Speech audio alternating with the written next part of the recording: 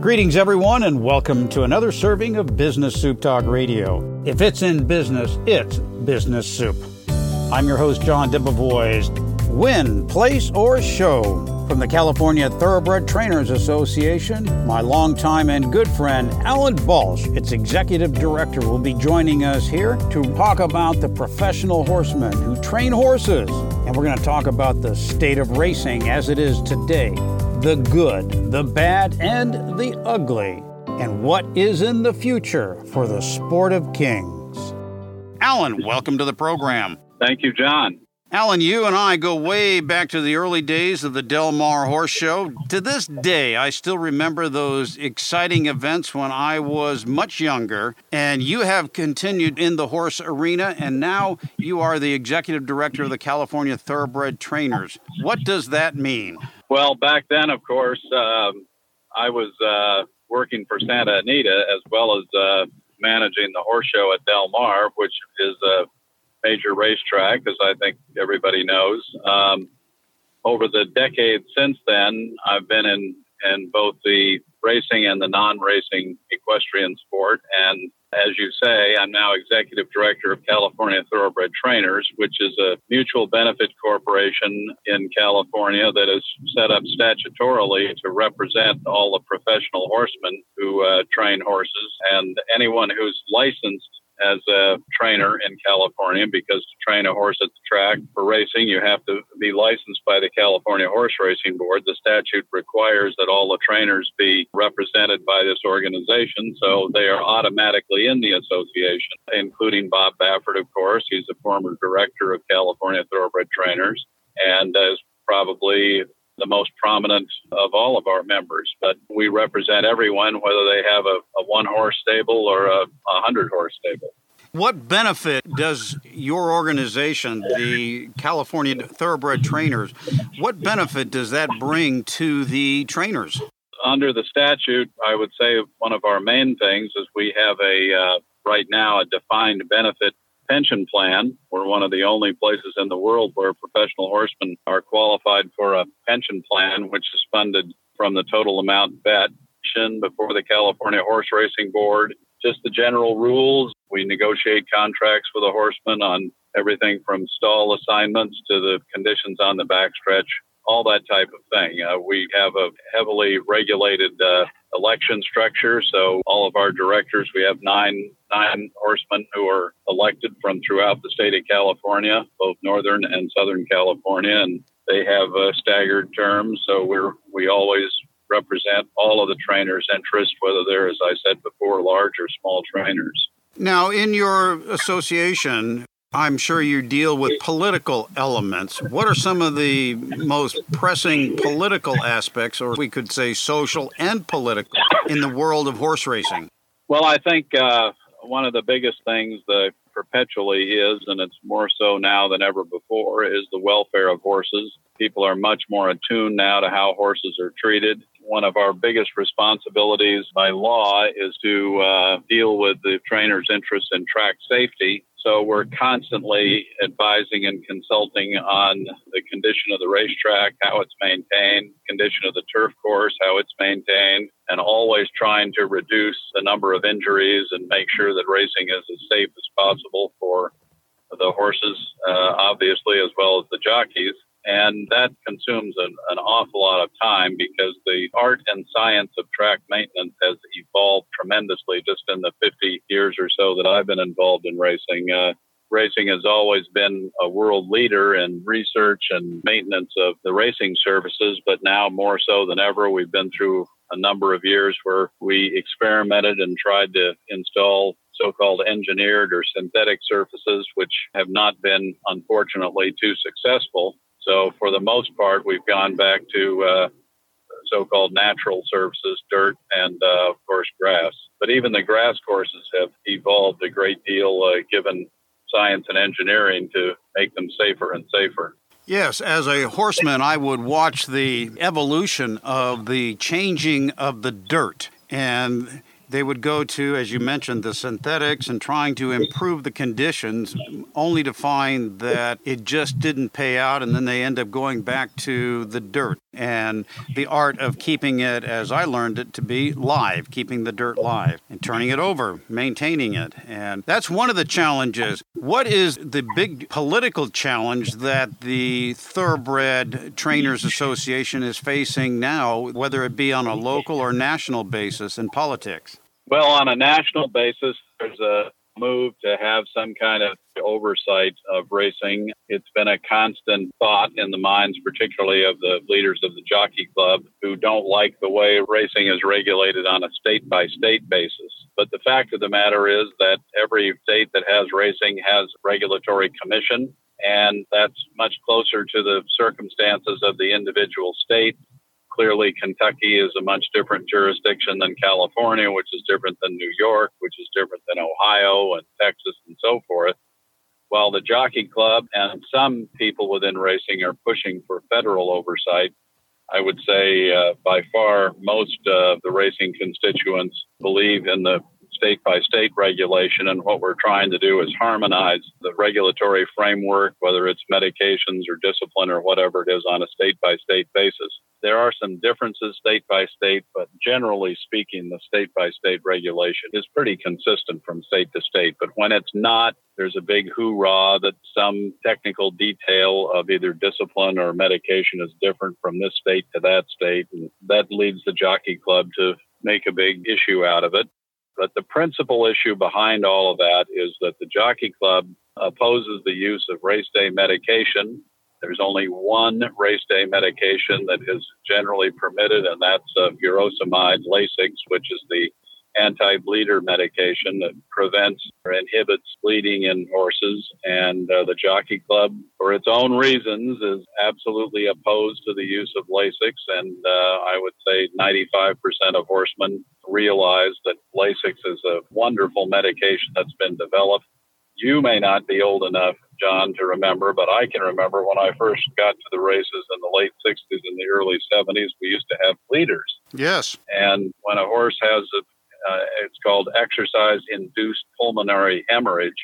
When a horse bleeds from super exertion during a race, it is a tragic circumstance where a horse can even drop dead in an extreme case, or suddenly stop because he's swallowing so much blood. And that's very dangerous in and of itself. Over the years, this medication, furosemide, which in humans, I guess, is a blood pressure medication from what I've been told, but it's administered in a very careful dosage to racehorses, and it is clearly extremely successful in inhibiting bleeding. And that's for the welfare of the horse, as well as the betting public, which, they don't want to see a favorite stopped when he all of a sudden starts bleeding through his nostrils. So a lot of this is about that particular issue, because furosemide, or the trade name Lasix, is not used in other parts of the world on race day. But there's an allegation that it's a performance-enhancing drug. If a horse doesn't bleed, he's going to perform better. I've always found that works best for me, too. Exactly. We're talking with Alan Balch. Alan Balch and I go back decades. He is the executive director of the California Thoroughbred Trainers, and we were just talking about a trademarked medication called Lasix, which I'm familiar with. And yes, Alan, I go back to those dates too, but I was younger, sitting in the grandstands, threatened with my life that if I got up out of my seat, I would die. Now, that was parenting back then, and so I had to sit there in my shorts and bow tie and my short sleeve shirt, and the only thing I was allowed to do was breathe. And it was only because they didn't have the ability to take that away from me legally. So I remember those days. Now, Alan, we've seen several closing of racetracks. Most recently and famously was Hollywood Park. And I, too, remember that back in the golden age of thoroughbred racing. What is the state of thoroughbred racing? Those dates, I know, had to be reassigned that were at Hollywood Park. So what is the state of thoroughbred racing in light of the closures and the impact that the off-track betting has had on the industry? Well, going way, way back, racing has been undergoing a consolidation, you would say. It really dates back to the aftermath of World War II. I mean, tracks have gradually disappeared. Narragansett Park back east. I mean, I could go through a whole list at Tanforan in Northern California. The tracks have been disappearing, but over the last, say, 10 to 15 years, the consolidation has been accelerated tremendously because of the advent of the internet, advanced deposit wagering over the telephone, the advent of Indian gaming, casinos, state lotteries, you name it. The amount of legalized gaming has just expanded exponentially. And clearly, all those things together have put tremendous pressure on racing. And then racing itself has cannibalized the gaming dollar because of simulcasting and bringing the big races back and forth across the country. For example, at Santa Anita, we're among the leaders in starting simulcasting, taking the Kentucky Derby or the Jockey Club Gold Cup and things like that. And it used to be that each region had its own major races, and then you had to travel someplace to see the Kentucky Derby or to go to New York for the Jockey Club Gold Cup. Now all these major races, even internationally, of course, Ascot, Hong Kong, are simulcast and bet on, and that pressure has just been exceedingly difficult for brick and mortar racetracks to withstand when, particularly in Los Angeles, to take your example, when about 300 acres at Hollywood Park in Inglewood, the real estate values are just astounding. They're so huge. So when the highest, best use of property in publicly held companies becomes just too much for the racing cannot generate that kind of income, whether it's Bay Meadows up north being developed for housing or right. Inglewood, Hollywood Park being developed for a mixed use housing, and then the new Rams Stadium, which if you fly into LAX, you can look out the window and see what a fabulous stadium that's going to be. The real estate values, because the racetrack takes a tremendous amount of property for horses and the track and the grandstands and so forth, of course. So that's what's led to the consolidation all over the country. We're talking with Alan Balch about the horse racing industry. We go back to the early days of horse showing at the Del Mar Forum. I remember City of Hope showing at the Forum out there. That was one of my favorites, was to be showing at the Forum when you managed that. Well, that was a great show. Of course, the Forum has recently, within the last 5 years or so, been purchased by Madison Square Garden and completely redone. I went to an Eagles concert there a couple of years ago when they reopened it, and it brought back great memories. But they have certainly refurbished the Forum back to its original glory and then some. Unfortunately, it's not going to be used for any horse shows, I don't think. Well, I still have one of my favorite pictures is Neil Diamond giving me an award. Everybody from Neil Diamond to Mae West presenting trophies. You always put on a great show.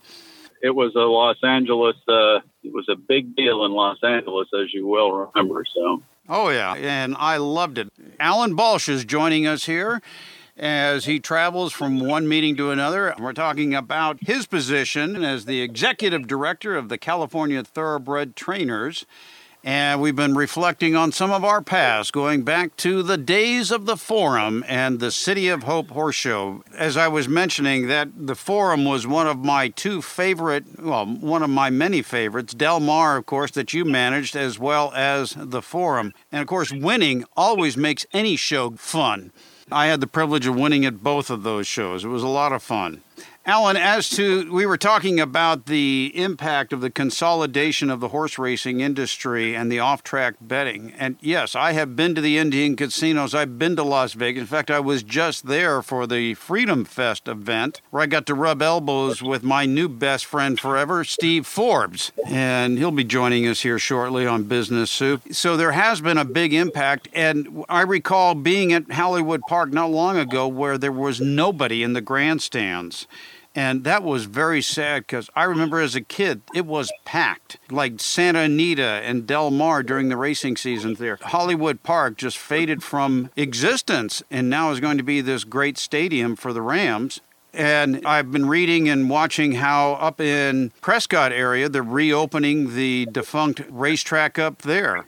Do you see an expansion of the horse racing and the industry with our new economy, burgeoning economy? What do you see the next 3 to 5 years in the horse racing industry? Well, it's very difficult to see it expanding as far as new tracks. The track in Arizona is former track that they're going to retread. The Prescott track, of course, is going to try to capitalize on all kinds of technological age. But really, it's not going to be able to be a major presence. The problem is the real estate, as I mentioned before, is just too valuable. So what you're going to see is, I think, an enhancement of existing tracks where they're going to try to capitalize on sports betting and other types of things to get people to the track. Del Mar is still a major presence, Saratoga in New York, Keeneland. The few major tracks that have not expanded their racing beyond all means, the racing dates and so forth, they're going to be fine. But the other ones it's going to be very difficult to see how they're going to survive because of simulcasting and all these other things. Really, you could make a case that there's really a demand for one major track in each time zone, so to speak.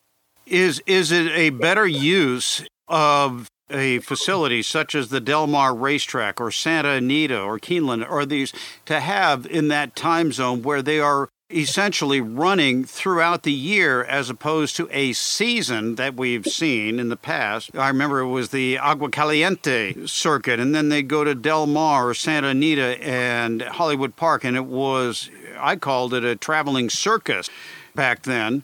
Are you seeing that there's going to be a region where the racing seasons are going to extend longer by a geographical and or time zone? Yeah, I think that's definitely what's happening. The trouble is that it's all a reliance now on gross handle away from the track, not so much on track. And, Gulfstream Park in Florida races almost year-round now. Santa Anita races about 8 months out of the year, which is just too much racing for the live crowds. But we handle a tremendous amount of money overall because they're betting on Santa Anita nationally, internationally. And the Stronach Group, which owns these major tracks, is providing a signal from very early in the morning Eastern time to the end of the day in California. So it's just big time gaming with big money, enormous money from what amounts to sort of a studio track that is sending its racing out to the whole world. We've been talking with Alan Balch, a longtime friend of mine and the executive director of the California Thoroughbred Trainers. He's also the president of the United States or U.S. Equestrian Trust. And Alan, we've run out of time on this segment. I'd love to have you come back and talk about the future of thoroughbred racing as well as your position with the Equestrian Trust. Thank you, John. Talk to you again soon. This has been another serving of Business Soup, where business comes for business. I'm John Debevoise, inviting you to visit the website for more servings of what is best in business.